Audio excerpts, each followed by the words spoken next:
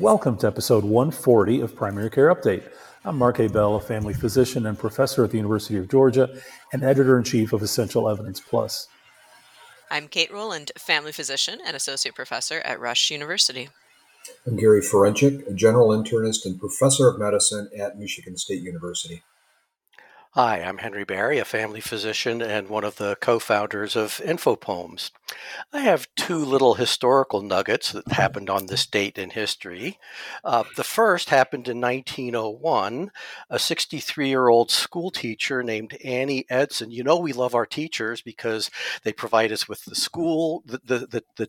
tools and the skills in order to be able to become the wise adults that we grew up to be. Well, maybe not the case with Annie because she was the very first person to go over Niagara Falls in a barrel, and she survived. The other piece of... Can't wait to hear what the other one is. Wow, Henry. We've plumbed the depths of American history for that one. Yeah, well, the other one actually is more inspired by Kate's volunteer activities with veterans groups. So on this day in history in 1921, the unknown soldier was selected for entombment in Arlington. So thank you, Kate, for all of your work. All right. Well, thank you, Kate, and thank you, Henry, for those tidbits. On this podcast, we highlight poems or patient-oriented evidence that matters. If you want to get them all, subscribe to Essential Evidence Plus. You'll get a poem every day in your email, plus a great, newly updated and refreshed reference for primary care physicians. The opinions expressed on Primary Care Update are those of the commentators, and this podcast doesn't represent medical advice or the endorsement of any product. You can get CME credit from the Illinois Academy going to iafp.com. Click on their education webpage and find our podcast. This week, we got 4 topics: magnesium for the prevention of cerebral palsy, amoxicillin challenge testing in kids with possible erroneous penicillin allergy, an ACP guideline for colorectal cancer screening, and bypass versus medical treatment for symptomatic carotid or cerebral artery disease. Kate, let's talk about magnesium. Yeah, this is a great primary care week. We got a lot of different topics here. So this is a randomized trial that sought to answer the question whether perinatal intravenous magnesium prior to preterm birth, specifically at 30 to 34 weeks, would improve neurodevelopmental outcomes in kids at 2 years old. And this is a good question because previous studies have shown that intravenous mag sulfate given to pregnant patients prior to preterm birth at less than 30 weeks improved neurodevelopmental outcomes. Although I will say I spent a lot of time combing through this evidence, and it's a little shaky. Mostly observational studies, and the randomized trials that are out there are not robust. So only one of the 3 major ones that I found showed a benefit for either neonatal mortality or a future cerebral palsy diagnosis. A systematic review that included both those observational studies and the RCTs found a number needed to treat of 41 to prevent one of those outcomes, either death or cerebral palsy in kids in later life. But it only included those same trials. So it's a pretty small pool of evidence overall.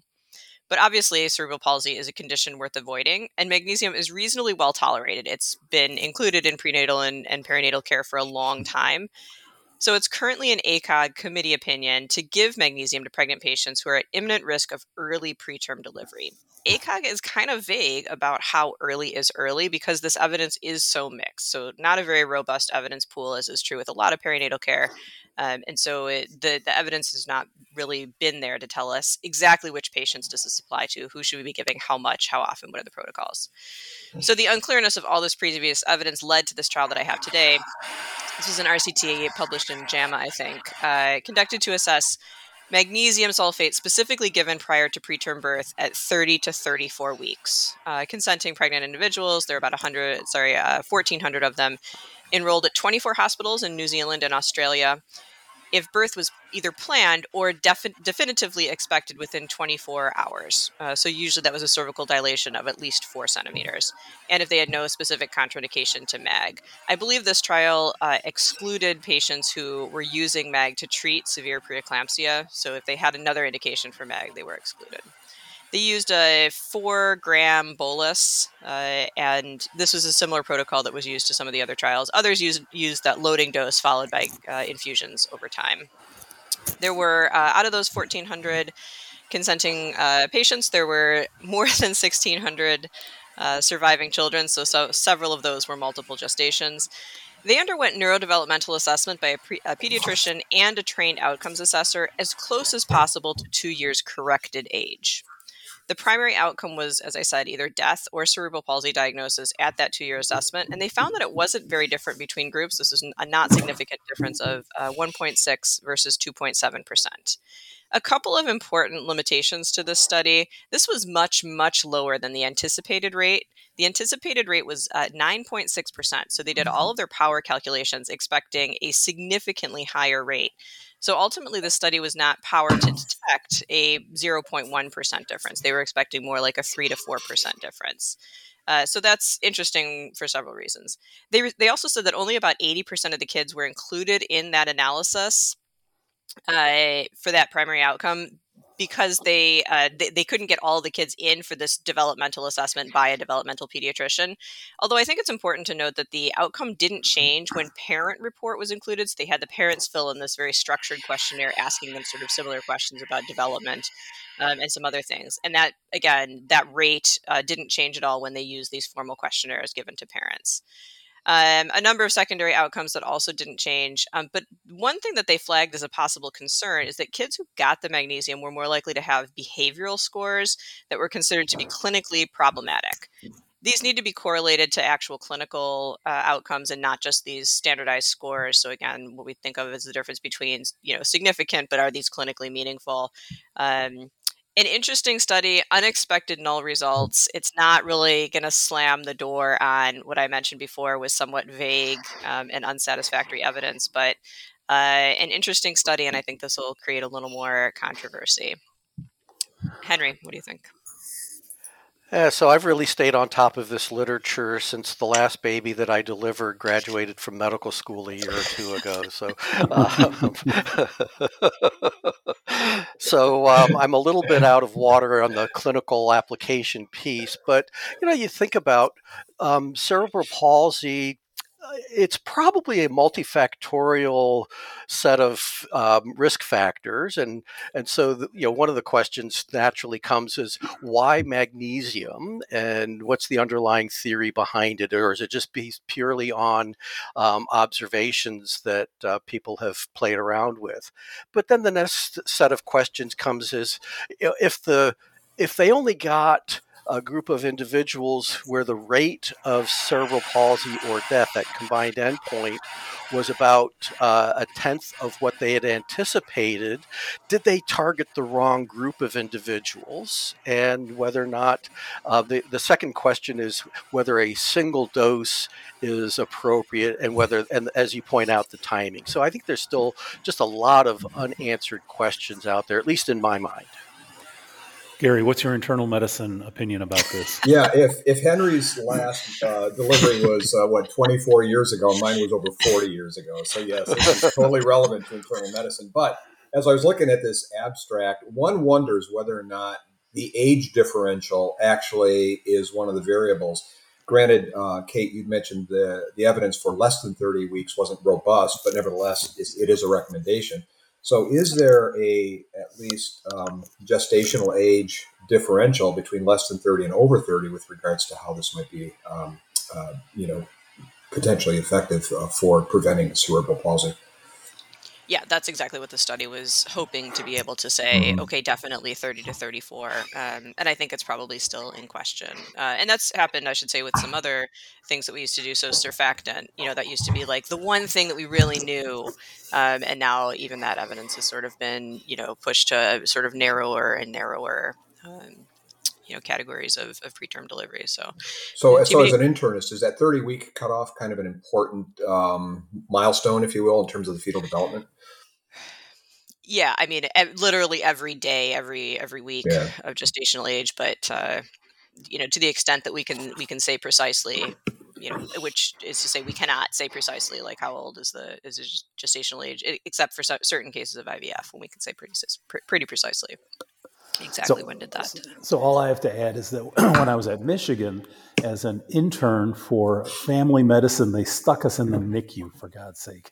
And so I'm in the NICU, and they were doing an ECMO trial, and they would put a curtain around the bassinet, and then they would either give surfactant or pretend to give surfactant, and they would always play Beach Boys music, surfing safari, as they were doing it to mask any sounds that might have occurred. So anyway, that's all I got. But I do have a quiz for y'all. Which country, other than the U.S., includes colonoscopy as a primary screening option for average risk adults? A, Canada, our neighbor to the north. B, Germany, where I just spent a couple of weeks. C, the United Kingdom. And D, Switzerland. Stay tuned. Henry, your turn. Amox.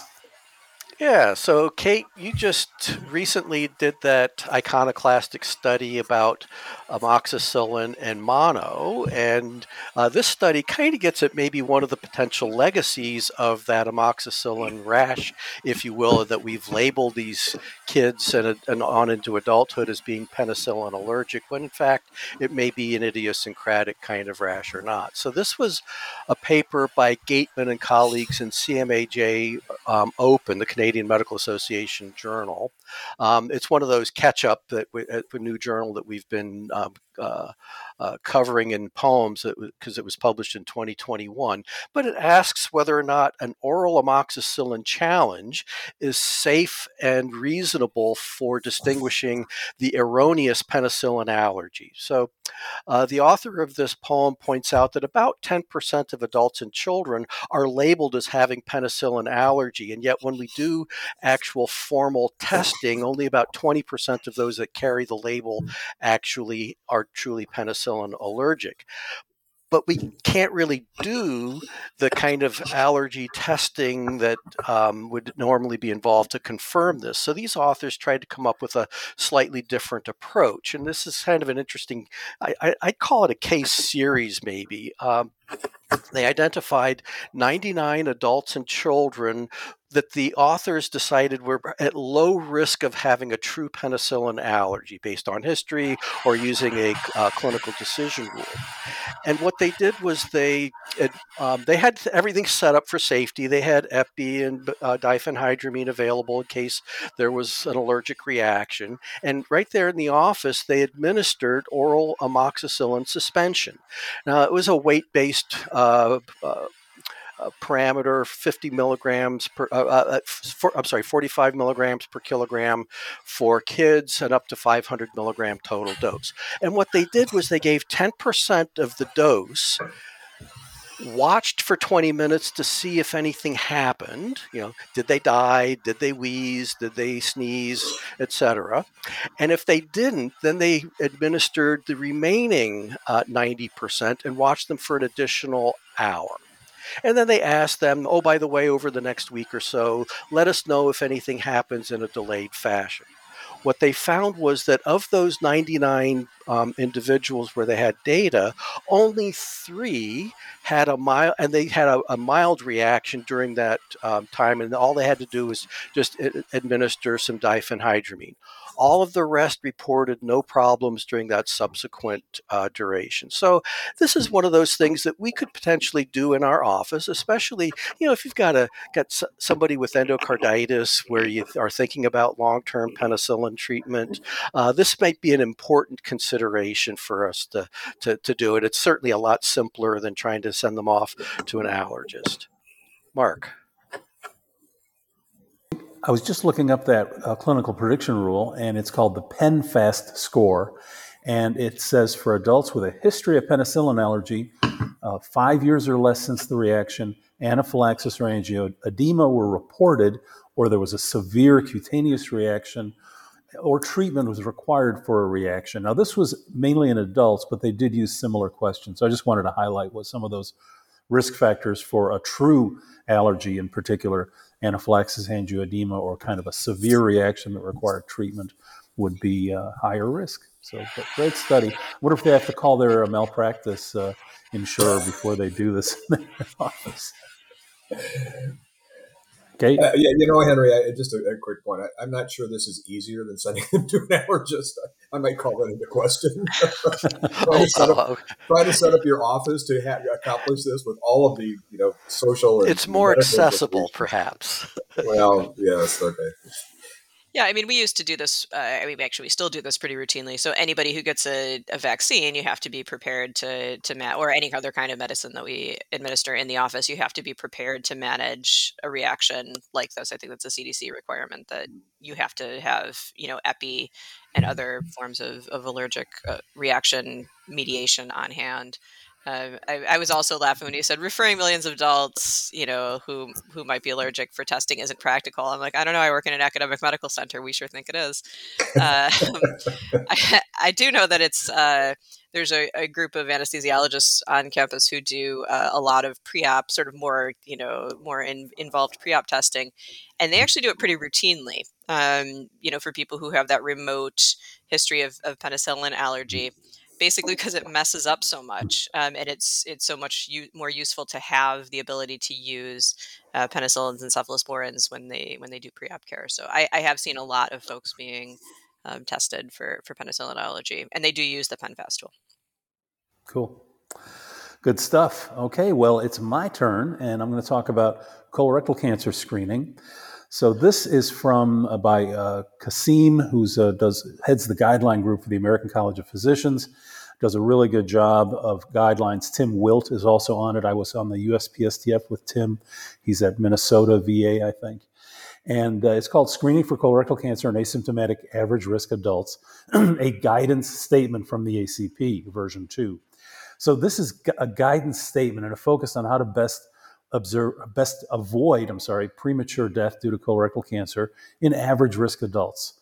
Now, no screening test has been shown to reduce all-cause mortality, although when you look at the data, at least the direction and roughly the magnitude of potential benefit is the same.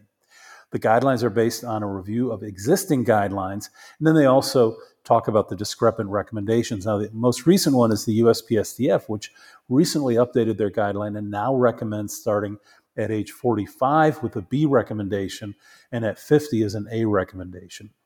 So that's a new information based on, I would say, a new interpretation of old data. There really isn't any new data other than maybe some increasing incidence in younger persons.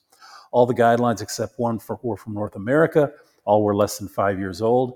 They reported no conflicts of interest in their group, and they included a patient rep in their working group. So they looked at the benefits and risks and costs, and it's important when you're talking about screening to weigh all of those things, including in particular harm, since you have an asymptomatic population.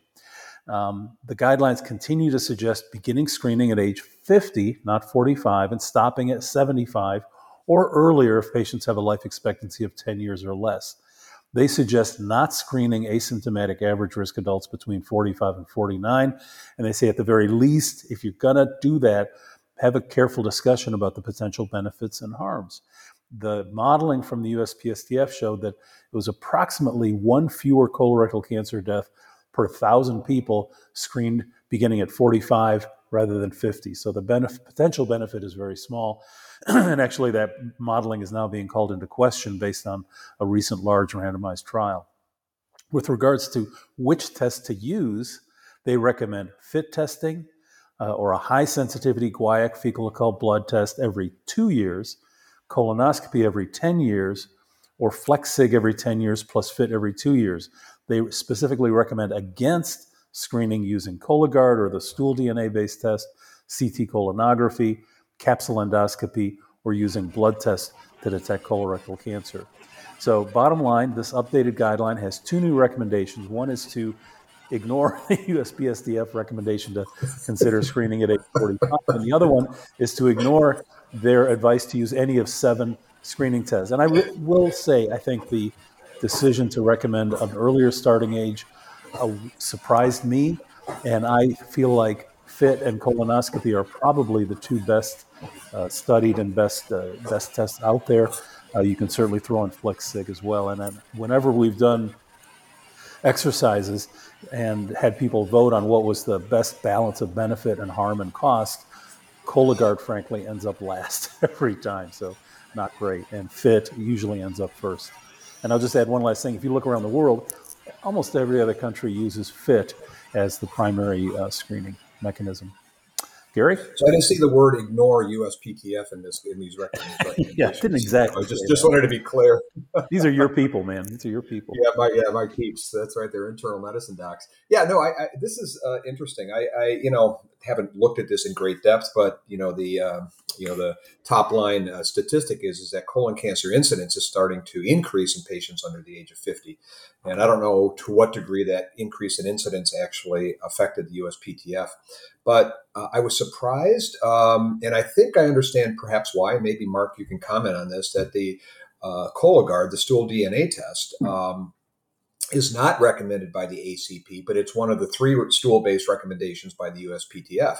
And I think you mentioned earlier that the cost, it was part of the metric for the ACP, whereas cost is not part of the metric for the U.S. Preventive Services Task Force. So the Cologuard test, I just Googled it. It's like $600, right? And so cost obviously is going to be a huge factor with regards to population-wise implementation. Whereas a fit test, how much does a fit test cost, Mark? $4, $3, something like that. It's like cheap. It's like at most 20. And So the Cologuard is almost as expensive as a colonoscopy. Almost, and I'm wondering whether or not cost sort of a backyard colonoscopy, maybe. But yeah, okay. Yeah, it was one of the. That's right. The person who's not yet been certified as being competent, they need the reps. Anyways, I just don't know whether or not that's part of it. I think it has a lower specificity but a higher sensitivity, so you get more false positives with the stool DNA test also. So yeah, higher sensitivity, lower specificity than compared to FIT, and it actually incorporates a FIT test as part of the Cologuard, and that's part of the problem. Is the lower specificity means more false positives and therefore more follow-up colonoscopies that are needed. So I think the other thing is that it requires a complete bowel movement. It's not just a smear. Yeah, I mean, it's a dancing box for a reason on TV. I was giving the lecture to my colleagues in Germany. I gave a couple of lectures on cancer screening, and I played the videos of the TV commercials for Cologuard, and they were just dying. They were thinking, really, you Americans, what do you do? Anyway, Kate, I've been talking too much. Your turn. Sorry. I don't know that there's anything left to say. Yeah, I'm good. You've taken my dancing box comment that I was never going to make. No, I just await the I await the fight between the various primary care guideline issuing bodies, and I will say I wish that that family medicine did more of their own guideline issuing. I think we have a perspective that should be out there. Yeah, I couldn't agree more. I think the current practice is to endorse or not endorse guidelines that from others, in particular the USPSTF.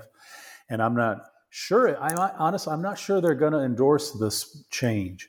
It wouldn't surprise me, and I'm involved on one of the committees if that was the decision to not endorse this lower age, just based on the evidence. But we'll talk about a little bit more when we get to the quiz question. Gary, I think it's your turn for the last poem. All right, the last poem. So I'm going to give a little bit of background here. So carotid endarterectomy and extracranial intracranial bypass surgery, so I'll talk about that in a minute, are both used to address cerebrovascular conditions that can lead to stroke. These bypass procedures we're used to thinking about in other vascular areas, such as coronary and peripheral vasculature, are commonly used and typically improve clinical outcomes. In the brain, however, the use of bypass is generally reserved for lesions that are not amenable to correction with endarterectomy or perhaps stenting. Earlier trials looking at this bypass, so they basically either take a scalp or some other extracranial type of an artery and kind of embed it past an obstruction that is not, as I mentioned, correctable with more, with endarterectomy or stenting. But previous trials have essentially been negative, but there has been over time improvements in the technique for stroke for patient selection as well as the techniques of the actual procedure. And so the real question here is that with these improved techniques, are patients better off? Now, with that as background, I love these trials in which medical therapy is compared to surgical therapy for very important and specific outcomes, and that's kind of why I chose this as a particular abstract. I kind of make a hobby of collecting those types of studies because there are dozens and dozens and dozens of studies and again, looking at different outcomes, but looking at medical therapy and particularly contemporary medical therapy versus surgical intervention for certain outcomes. So this is one of those potential studies. So anyways, we'll get you a new hobby. Gary, we'll get you a new hobby, okay? Yeah. Golf? Yeah, isn't golf enough? you need this as a hobby. Golf is a way that I actually punish myself. It's a way of life. Yeah. Okay. Sorry. Yeah, but anyways, given these improvements, the authors of this study really set out to assess its efficacy in stroke prevention, the surgical bypass plus optimal medical therapy versus medical therapy alone. They had 324 symptomatic patients. So these are high-risk patients. These are patients who either had a TIA or a CVA in the distribution of the occluded artery. Relatively young people. These were an average age of 57. About 80% were men.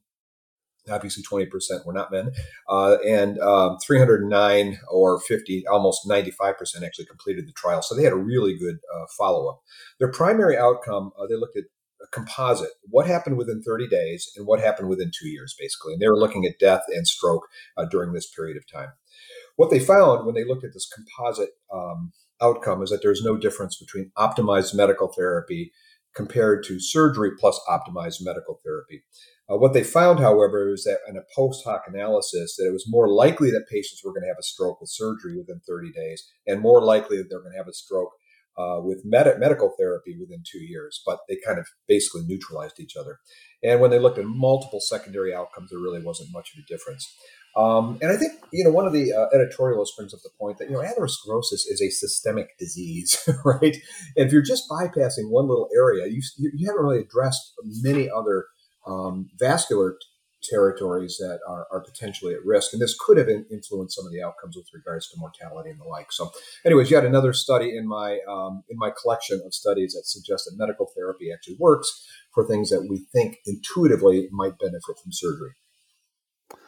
Kate, what do you think?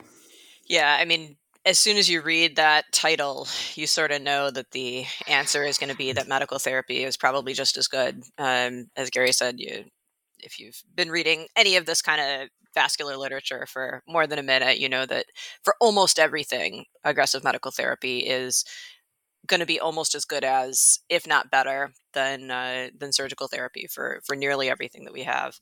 And the question is just making sure that that aggressive medical therapy is tolerable and affordable and accessible. And sometimes that is challenging. And then it's making sure that your surgeons agree that medical therapy is really an option. So they aren't, in there sort of pitching patients on, well, just imagine what it could be like if you had, your symptoms reversed, which just really isn't the case for a lot of these. But sort of good to know. I'll be curious to see how this translates to some of the stroke guidelines. Any final thoughts, Henry? Yeah, so I think back on the early days of the carotid endarterectomy studies, that there was so much variability in the outcomes that that 3% per year stroke risk on average became sort of the hallmark that if you're going to refer a patient for carotid endarterectomy, you need to refer them to a center or to a surgeon whose complication rate was less than 3%. Okay, so that you would offset those potential harms. I don't know the data on the bypass surgery, if there's a similar set of variable outcomes by center, by surgeon, and whether or not we can use this for tailored recommendations. Because the short term, as you point out, the short term harms of stroke on the bypass side was higher, but it all washed out over 2 years. And is that a marker then of surgical competence? Isn't the right word, but surgical expertise and experience? In this particular study, just to address that, the surgeons were carefully selected, so they had to have certain degree of credentials, experience, etc. I don't know what their criteria was, but they did mention that in the method section. Yeah, they stayed away from Joe's carotid surgery shop in Chicago. Which is right next to Joe's colonoscopy shop. Yeah, it's right next to Joe's Italian beef. 2 for 1. Yeah, get your Italian beef and a colonoscopy. Yeah, Italian beef could be your prep, man. That's right. All right. Okay, enough of this nonsense. All right, the quiz. Which country, other than the U.S., includes colonoscopy as a primary screening option for average risk adults. So the first option was Canada, and the Canadian Task Force on Preventive Services actually says, quote, we recommend not using colonoscopy as a screening test for colorectal cancer. They're pretty bold group, and they really, really, really stick to the randomized controlled trial evidence. So all they recommend are FIT testing, fecal occult blood tests, and flex SIGs. The UK recommends FIT as an initial test, as do the Swiss, and as do most other countries in the world that have a program for screening. The only other two countries that I'm aware of that offer colonoscopy as an optional primary screening method are Germany and Austria. Zum Wohl. Okay, Prost. Anyway, it has been a delight talking to you guys, and I hope our listeners enjoyed the conversation today. Please follow us on Twitter. We're at hashtag Primary Care Update. We post on Facebook, and please share information about our podcast with your friends. Talk to you soon.